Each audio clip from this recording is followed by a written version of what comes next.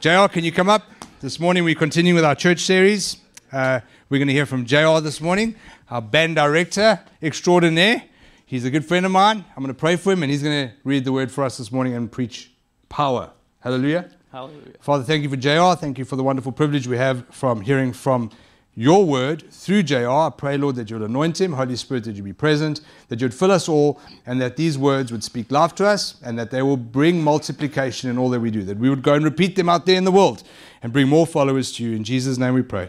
Amen. Amen. Oh. There we go. Thank you, Marco. All right, you took my prayer from me, so I'll skip that part. Hi, church. Hi.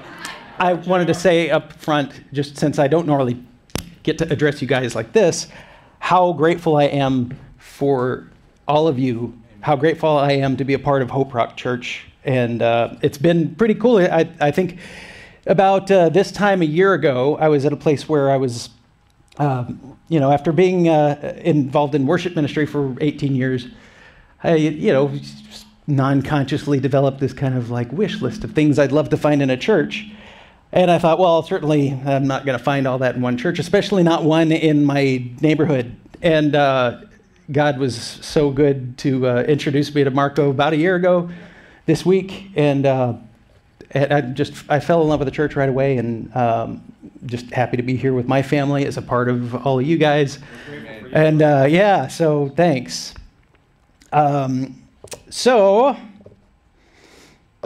We love you, Joe. Thank you. On that note, I actually was thinking about this right before I got up here in 1 Corinthians, when Paul says, I came to you in weakness with great fear and trembling.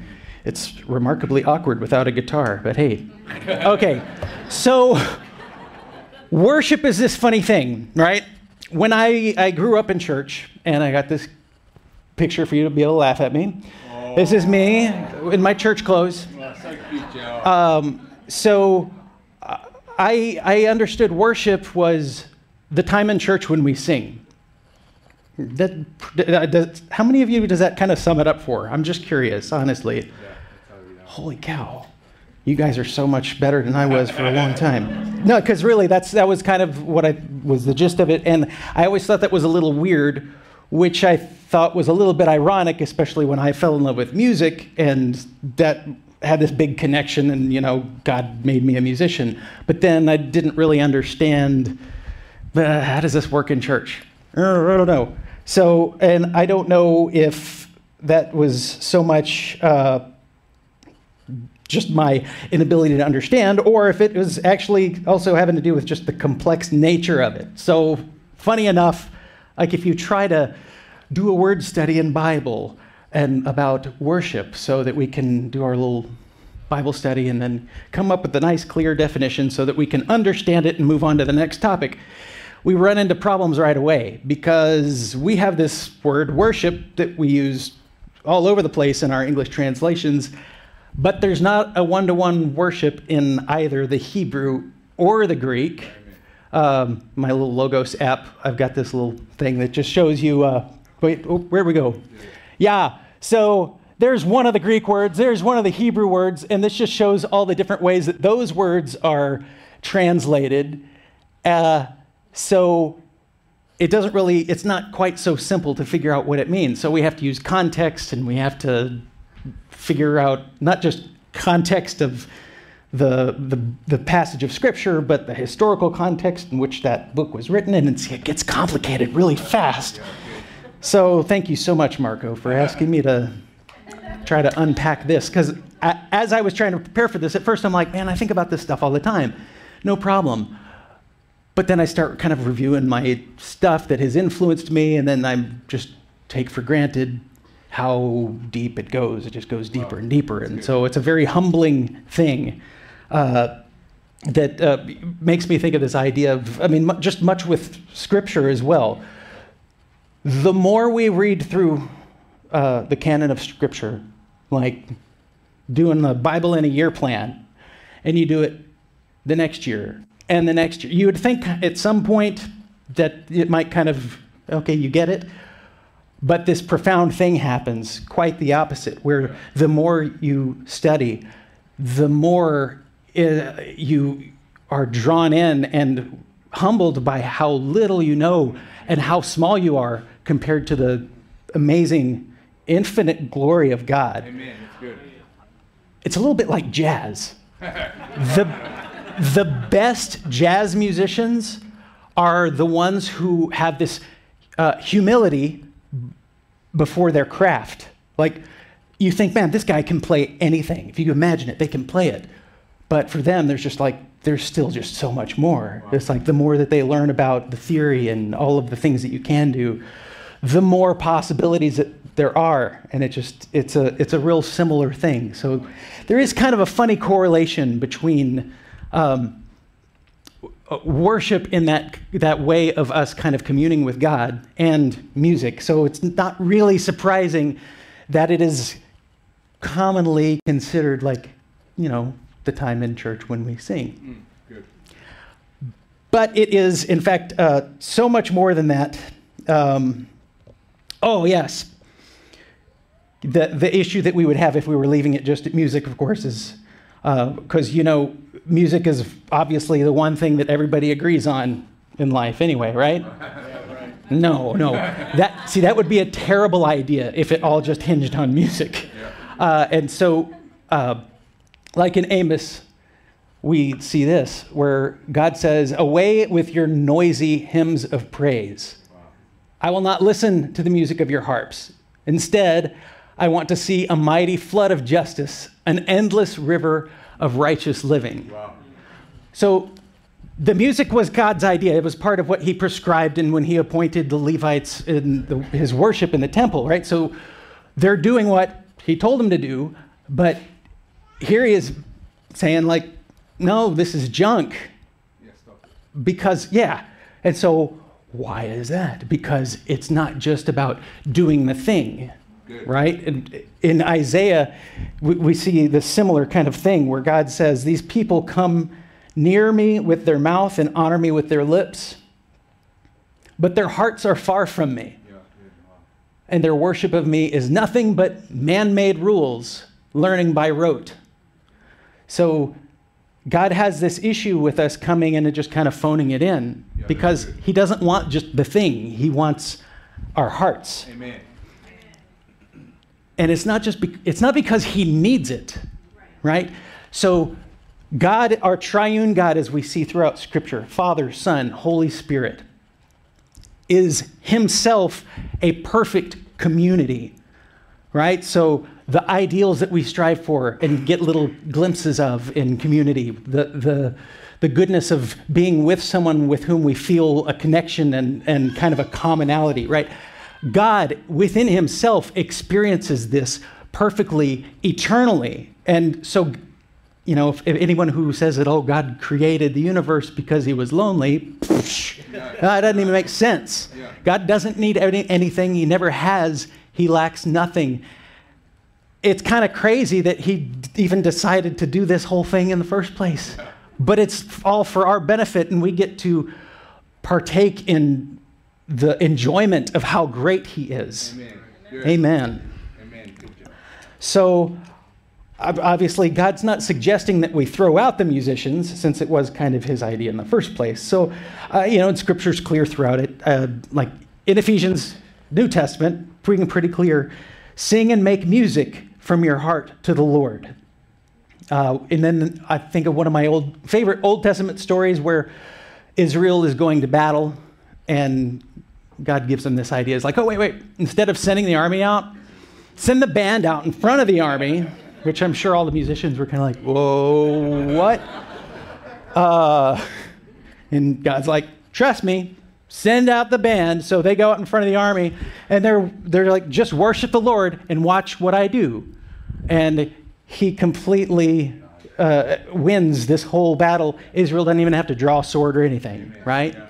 And it's all just through their worshiping him through music. Yeah. Okay? So clearly God's got a thing here, but we, like with so many things, we find ways of kind of messing it up. So trying to dig a little bit deeper and understand what are we talking about here? What's going on? There are 3 books that were kind of the biggest influences in all the things that I've read as far as my understanding of worship as it pertains specifically to our gathering, right? Yeah. But as we'll see, it pertains to everything beyond that. So the first book that really grabbed me was Desiring God by John Piper. And this is kind of his little simple definition. He says, worship is a way of gladly reflecting back to God the radiance of his worth. Amen. Simple, beautiful, that's the thing. But just to show how many different ways you can consider it, like here's D.A. Carson. He actually writes like this really long paragraph. I think he was trying to maybe compete with the Apostle Paul. And was it the first chapter of Ephesians is all one paragraph in the Greek? But so I just took the first sentence of his paragraph, that worship is the proper response of all moral, sentient beings to God, ascribing all honor and worth to their creator God precisely because he is worthy, delightfully so. Amen. And then my favorite guy, who's not as well known as the other two, Harold Best, wrote this book called Unceasing Worship. And he phrases his a little bit differently. I'll get to why. Worship is the continuous outpouring of all that I am, all that I do, and all that I can ever become in light of a chosen or choosing God. Note the little g. That's on purpose. The idea behind this, that whole triune God, right? There's this continuous eternal outpouring of love and fellowship within the Godhead of the Trinity, right? When we talk about being created in the image of God, imago Dei, there are different ways in which I think we see that expressed, but at the core is a bit of this, right? We're like God uniquely among all of creation. And this, we were built for this. And in fact, we're not creatures who choose to worship. We are creatures who worship. And it's just what we do. It doesn't matter what we believe, but rather what we believe shapes our worship. And this is where things get really interesting and really tricky for everybody. So let's see.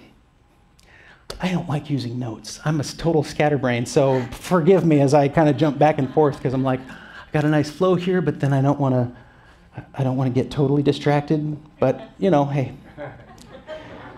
ADD for the win. All right, okay. So making sense of the things that God designs for us. As much as I love quoting these great authors, you know, we need to do what they did and go to Scripture to get our info, right? So the way that we form any ideas and understanding of things from Scripture, there's kind of 2 main ways of doing it: systematically and biblically. Not to go too deep in the woods, but biblically, where you just study, like take this book from the Old Testament or this letter from the New Testament, and you just try to unpack it from those things, like the context within itself and the context from when it was written historically, right? And then systematically is slightly different, where you let's take this, but let's understand this through the framework of the entire canon of Scripture, right? So we'll use every book. We don't leave a single thing out. All of it goes together to inform how we interpret this. It's not that one way is better than the other. They're actually both really valuable and important, I think, to go together. And that's really how we come to conclusions such as how we understand the Trinity, right? There's not like a clear explanation of Trinity within Old or New Testament, right? But we see it and we make sense of it. And where we end up with our theology is very tight and backed by what Scripture shows consistently. So we have this recurring consistencies within Scripture. Let's look at Romans 12, right? So here's a pretty straightforward place of Scripture telling us about worship. Therefore, which, as Mark likes to ask, what's the therefore? And in this therefore, Paul is actually referring not to just the previous sentence, but like Romans 1:18 through 11, wherever it ends off right there. Yeah, like the whole thing, right? Other than everything after the greeting, this whole thing that he said for all these chapters. He's like, so therefore, in light of this, which you could sum up as the mercies of God, right, is kind of what he's unpacking there. Because of the mercies of God, I urge you, brothers and sisters, oh, here we go, in view of God's mercy, to offer your bodies as a living sacrifice, holy and pleasing to God. This is your true and proper worship. Amen. So it's like, oh, plain and simple. I get it. Oh, except I don't really get it, because what does that even mean? So the living sacrifice part, because it almost seems like an oxymoron, because we think of Old Testament sacrifice, it's like the slain lamb, or you present the animal offering, or you're sacrificing something of your fields, or something that you have that you put on the altar, right? But so this idea of living sacrifices, how does it go on? And it happens through our identification with the sacrifice of Jesus, which is once for all, right? And just as we recognize, like in our baptism, we're acknowledging and symbolically buying into that, recognizing our death and burial with Jesus and the resurrection to new life through Jesus. Amen. And so that is a symbol of this living sacrifice, this thing that's ongoing. And so now we come to trying to figure out, well, okay, so how does this play out? Let's jump ahead to the Romans 12:2, which is a couple of these, because this is where he tells us how exactly this works.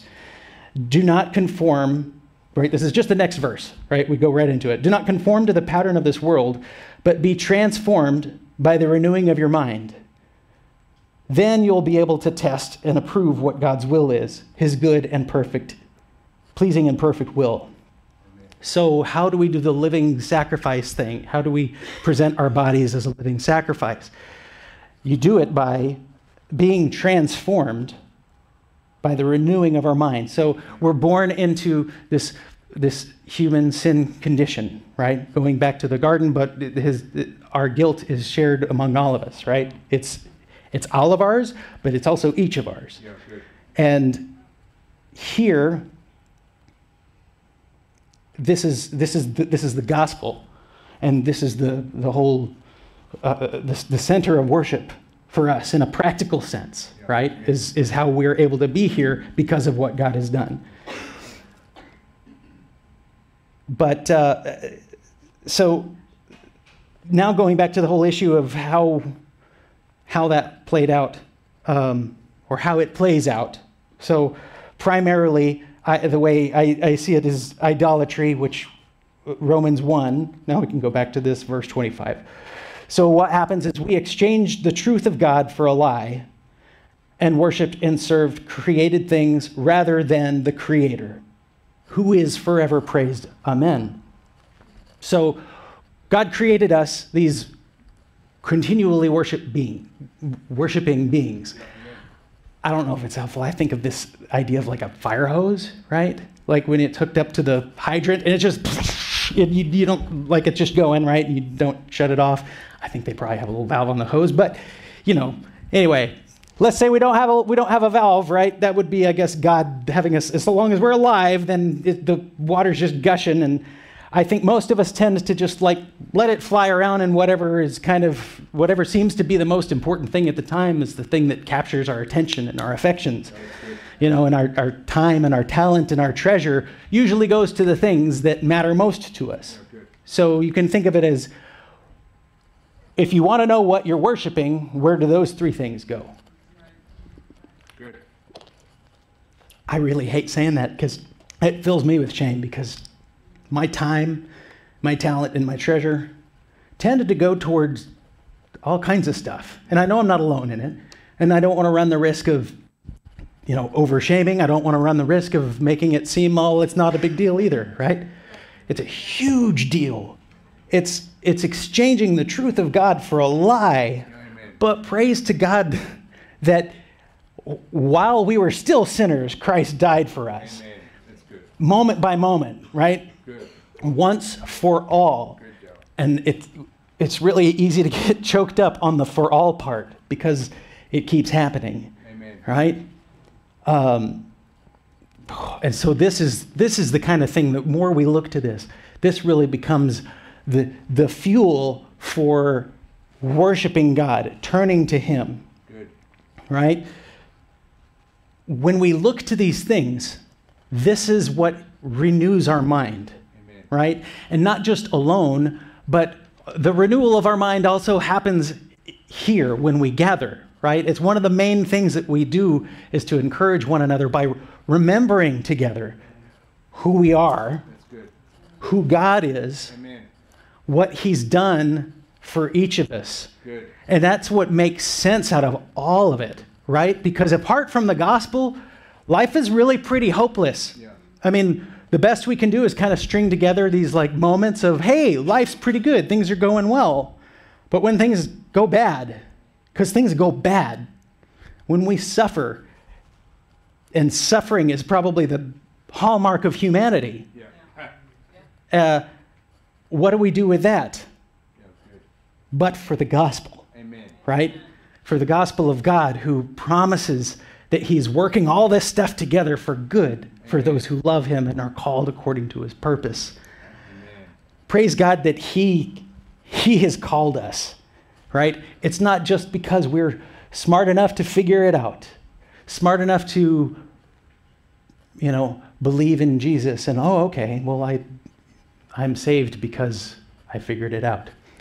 No, it's entirely by His grace Amen. that we're able to hear and understand. The response is all from something that He did and planned to do back when He planned the whole story before the garden, Yeah, good. right? Good job. So,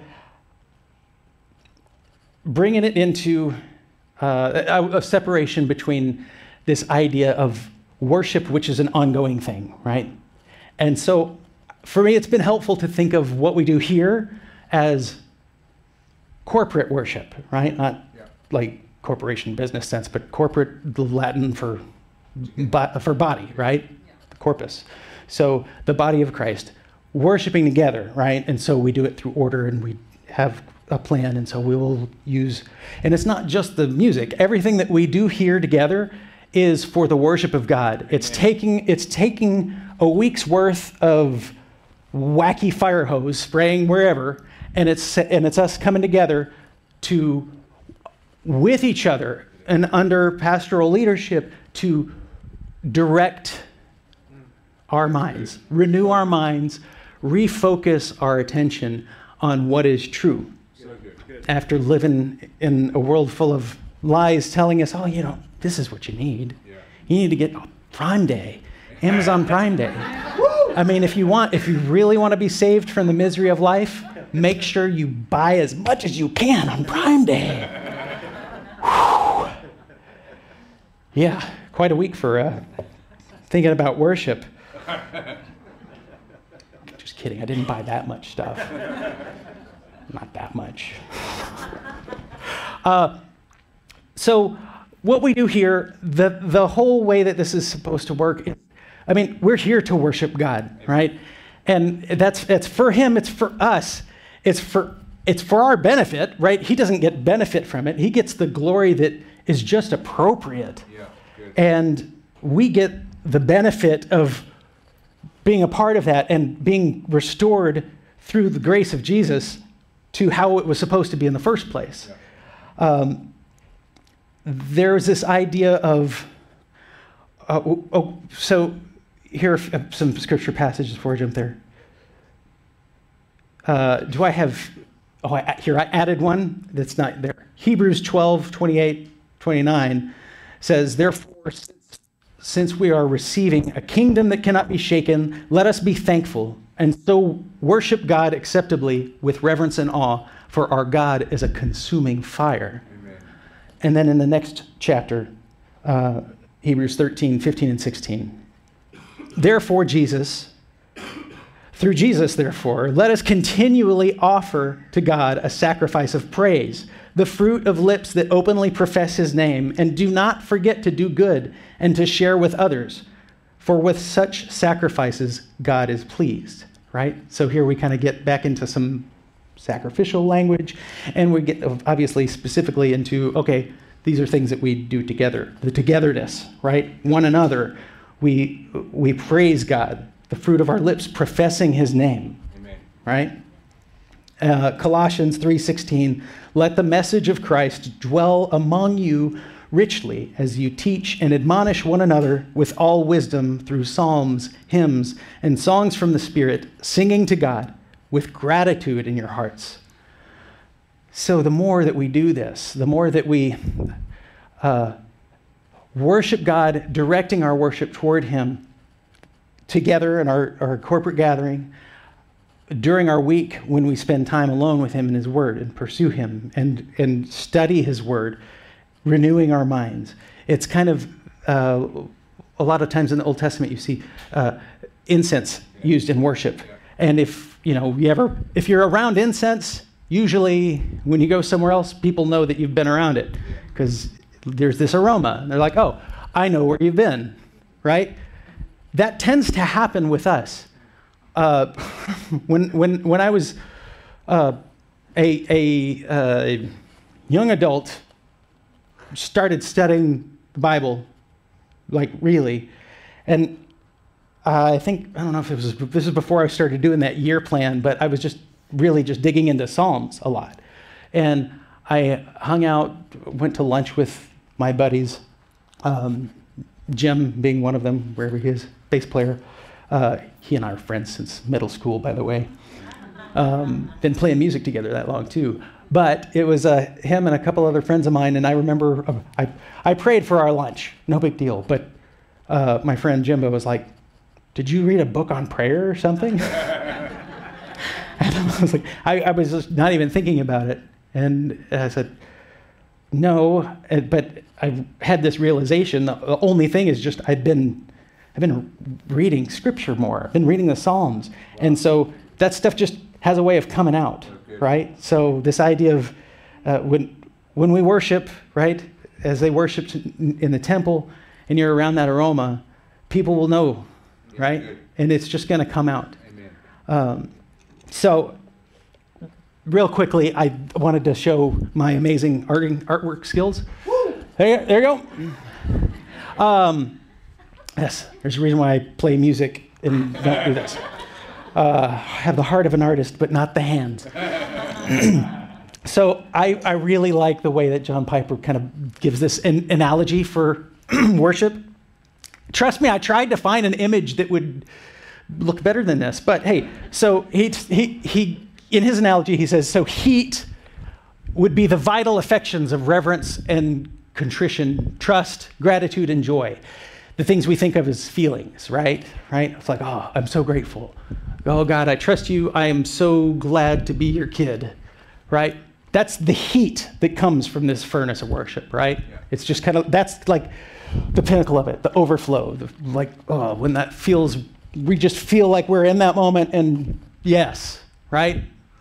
The furnace being the spirit of man, right? The renewed spirit of man, right? Because we're only able to worship God in spirit and truth when he has done that quickening work in our souls. The fuel of worship is the truth of God.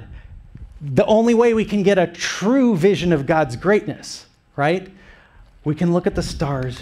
We can look at a mountain vista. It's beautiful, and you can kind of get this sense of like majesty and greatness, right? But it's hollow because it's not anchored to the truth and the justice, right? So it's not enough for God just to be wonderful, beautiful, right? Because the world still sucks, right? it needs to be made right. Amen. Right? Because it's so bad, like there is injustice, and the kind that none of us can fix. Yeah. It takes a holy God who is outside of this limited time to be able to work things together for good like he promises. Yeah, amen. Good. Yeah, hallelujah. Hallelujah. I really think that it's easy to get scared, for me, okay? Maybe you resonate with this. The idea of God's judgment and justice sounds a little bit like, oh, I'm in trouble, right? Rather than like God's judgment and justice being a thing that causes this, hallelujah. Yeah. Thank you, God, that you're coming to judge the earth, Yeah. that you're coming to make all of this right. Good. And thanks that I am spared because of what you have done, Yeah, right? yeah. That I'm not included in what gets tossed in the dumpster, Yeah, good. right? Again, all by his grace. We didn't do anything to deserve it. Good. So the fire that creates the heat, right, is the quickening of the Holy Spirit. The Holy Spirit is the one who intercedes on our behalf. He's in our midst, and he inhabits our prayers, Amen. right? And our worship, this kind of worship that is God glorifying and restoring to our souls.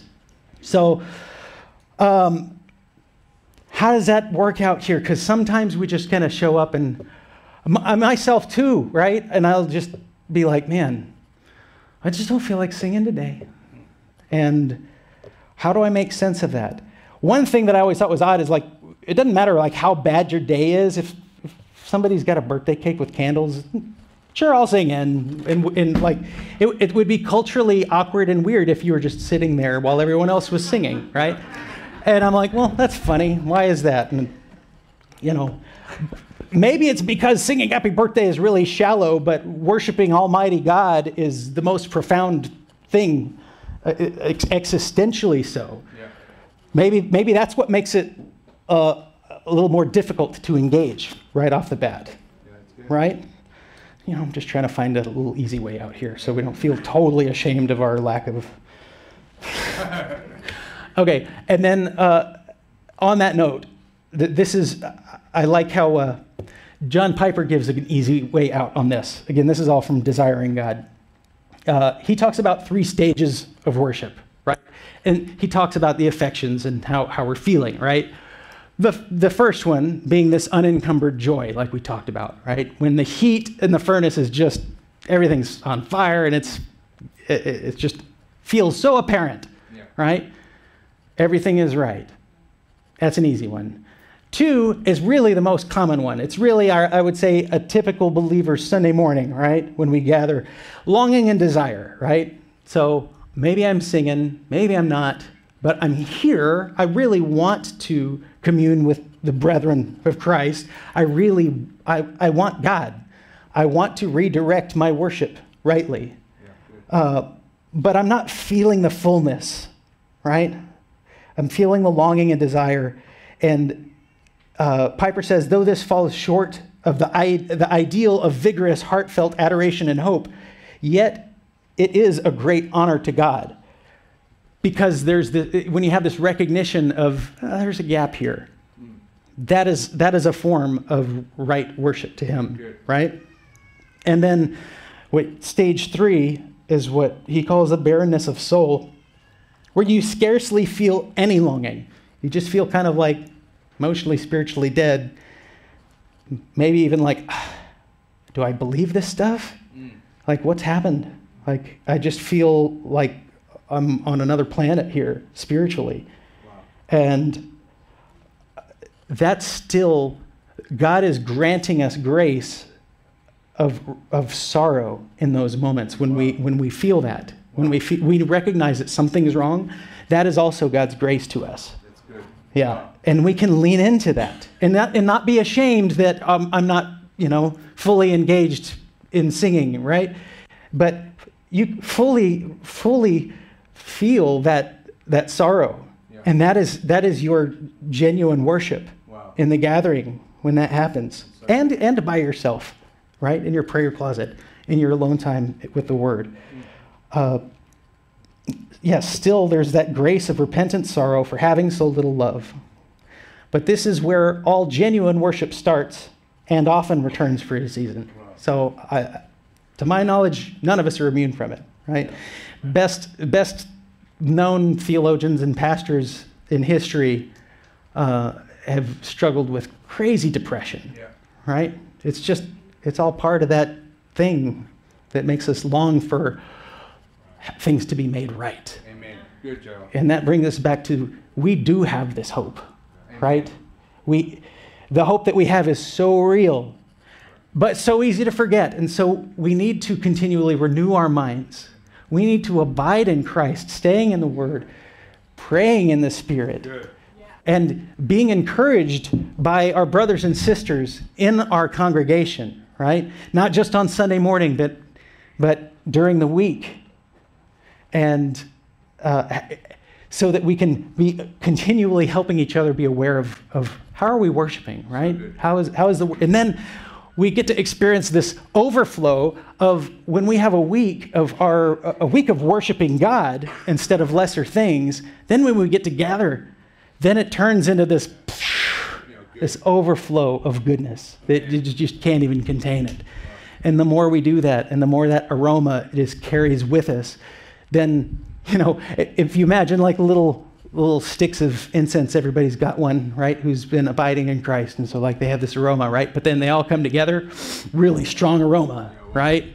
That will absolutely proclaim the gospel to anyone who walks in the door, right? If that's an encouragement to anyone who has had a rough week, who has been wasting their worship on lesser things, but believes in Christ, that brings us back. Amen. That restores our church, and that's for the good of everything. It's the reason that we're here, to proclaim the glories of God in all the earth. Amen. Until he returns, right? Amen. Yeah, that's actually a pretty good segue to communion. Yeah, that's the whole point of that. Last thing I wanted to end with was just, because this is the Job verse. Job's the guy that I wish I could be like, right? I don't want his life, but I want his reaction, right? At this, this thing being like the worst circumstances imaginable, right?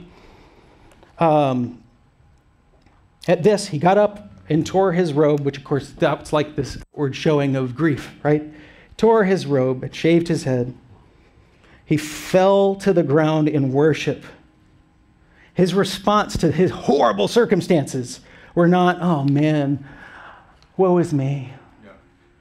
But recognizing, naked I came from my mother's womb, and naked I'll depart. None of this was mine in the first place. Wow. The Lord gave, and the Lord has taken away. May the name of the Lord be praised.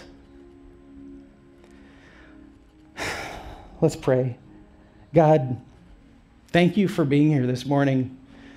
You're always here, but I thank you, Holy Spirit, for ministering to me in this time with my church family, reassuring me that you are working through me, even while you are working on me. Thank you that that's true for all of us. May we see that more and more as we gather in your name. May we believe it and live it out more and more as we lean into you and rejoice in the goodness and glory of the gospel of Jesus, in whose name we pray. Amen.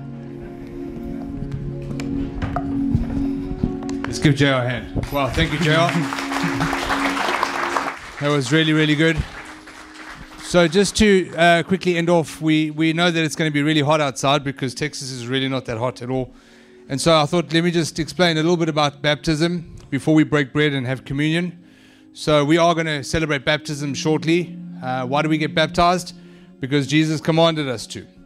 In Acts chapter 8, verse 36, we see Philip, the Ethiopian eunuch, being baptized. What we notice about that is there wasn't a special place, there wasn't a special time, there wasn't a special person. We tend to make a lot of big things about baptism, and we tend to add a lot of religion and liturgy to it. I want to say to you this morning that there is no right person to baptize you, there is no right place to be baptized, and there is no right time to be baptized apart from the present.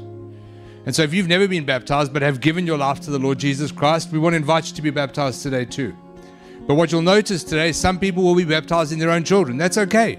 There is nowhere in Scripture where it tells us that a super anointed holy man of God has to baptize you. You'll also see today that we're going to baptize you in a cattle trough. That doesn't make it less holy. There is nothing special about the water, just so you know, apart from it being dirty, because cattle have been drinking from it. But that's amazing. I'm just kidding. But there is nothing holy about the water. The water doesn't clean you. The water doesn't do anything to you. What you are doing in baptism is you are reminding yourself of what Jesus went through on the cross. As JR said, it's the living sacrifice that lives today. We remember what happened 2,000 years ago at the cross of Calvary. We are baptized into the death of Jesus Christ, and like Jesus was resurrected, when we come out of the water, we are reborn. That's what being born again means. And then it reminds us of something that will happen. One day, we will be resurrected to eternal glory with God our Father. We will be with Him in heaven. There is a living hope in baptism because it's not just about this earth, it's about the life to come. The last thing that baptism reminds us of is it's a public declaration of our faith. When we are being baptized with brothers and sisters in Christ, we are making and taking a stand for Jesus. We are saying, in the presence of all of these witnesses, we are going to show our lives as dead to sin and alive in Christ, that we will live for one person alone, and His name is Jesus Christ. Will we get it right every second of every day? Like JR said, no, there is grace. But from this moment onwards, we stand with Jesus. That's what baptism is. And that's what we're going to celebrate shortly. But before we do, we'd like to break bread. There's such a great way of worshiping our God. As JR said, it's not just about the music. It's about everything we do. But one way that we see in Scripture is for us to break bread and have communion together. And so as the band sings, I'm going to invite you all to come up and partake of this. How it works is you take a little piece of bread, dip it in the juice, and go back to your chair. You can gather in groups to pray with each other, or you can pray by yourself. The band will be singing quietly behind us.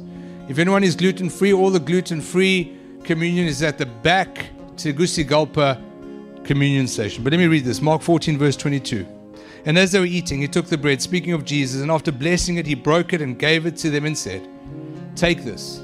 This is my body." And He took a cup, and when He had given thanks, He gave it to them. And they all drank out of it. And He said to them, "This is my blood of the covenant, which is poured out for many. Truly I say to you, I'll not drink again of the fruit of the vine until that day when I drink of it in the new and the final kingdom of God." So as you break the bread, you remember the broken body of Christ. As you drink the blood, you remember the wine, the juice. You remember the blood that was shed for the sins of this world. And you have a heart filled with gratitude. That's what communion does. It reminds us of how much we have to be grateful for. Communion tables will be open shortly. If you're a believer and you've put your faith in Christ, you're welcome to come. But I want to invite you today, if you don't know who Jesus is, if you've never made a commitment to follow Christ, I want to encourage you to come up to the front. Mark and I and some of the deacons will be here. We want to pray for you. Help you receive Christ. It's not a big deal. You're going to pray a prayer. It is a big deal. It's not a religious deal. You're going to receive Him into your heart. He's going to forgive you of your sins in that moment. And then I want to encourage you, after we pray for you today, go and get baptized. You don't have to wait for it. You don't have to be ready for it. Just do it. So can I ask you to stand? Let's pray. And then communion will be open. Lord Jesus, we thank You for the amazing sacrifice, Lord, that You gave for our behalf. And as we partake in communion together as a family of believers, we are directing our worship to You. We are taking that hose of worship and we're pointing it to You, Lord. We come to this communion table, to this moment of breaking bread with grateful hearts, Lord, pointing every single bit of gratitude and worship we can to You today. Holy Spirit, be in our midst. Fill this room with Your presence, Lord. And I pray that You'll continue to be with us as we go through the rest of this day. Amen. You can take your communion.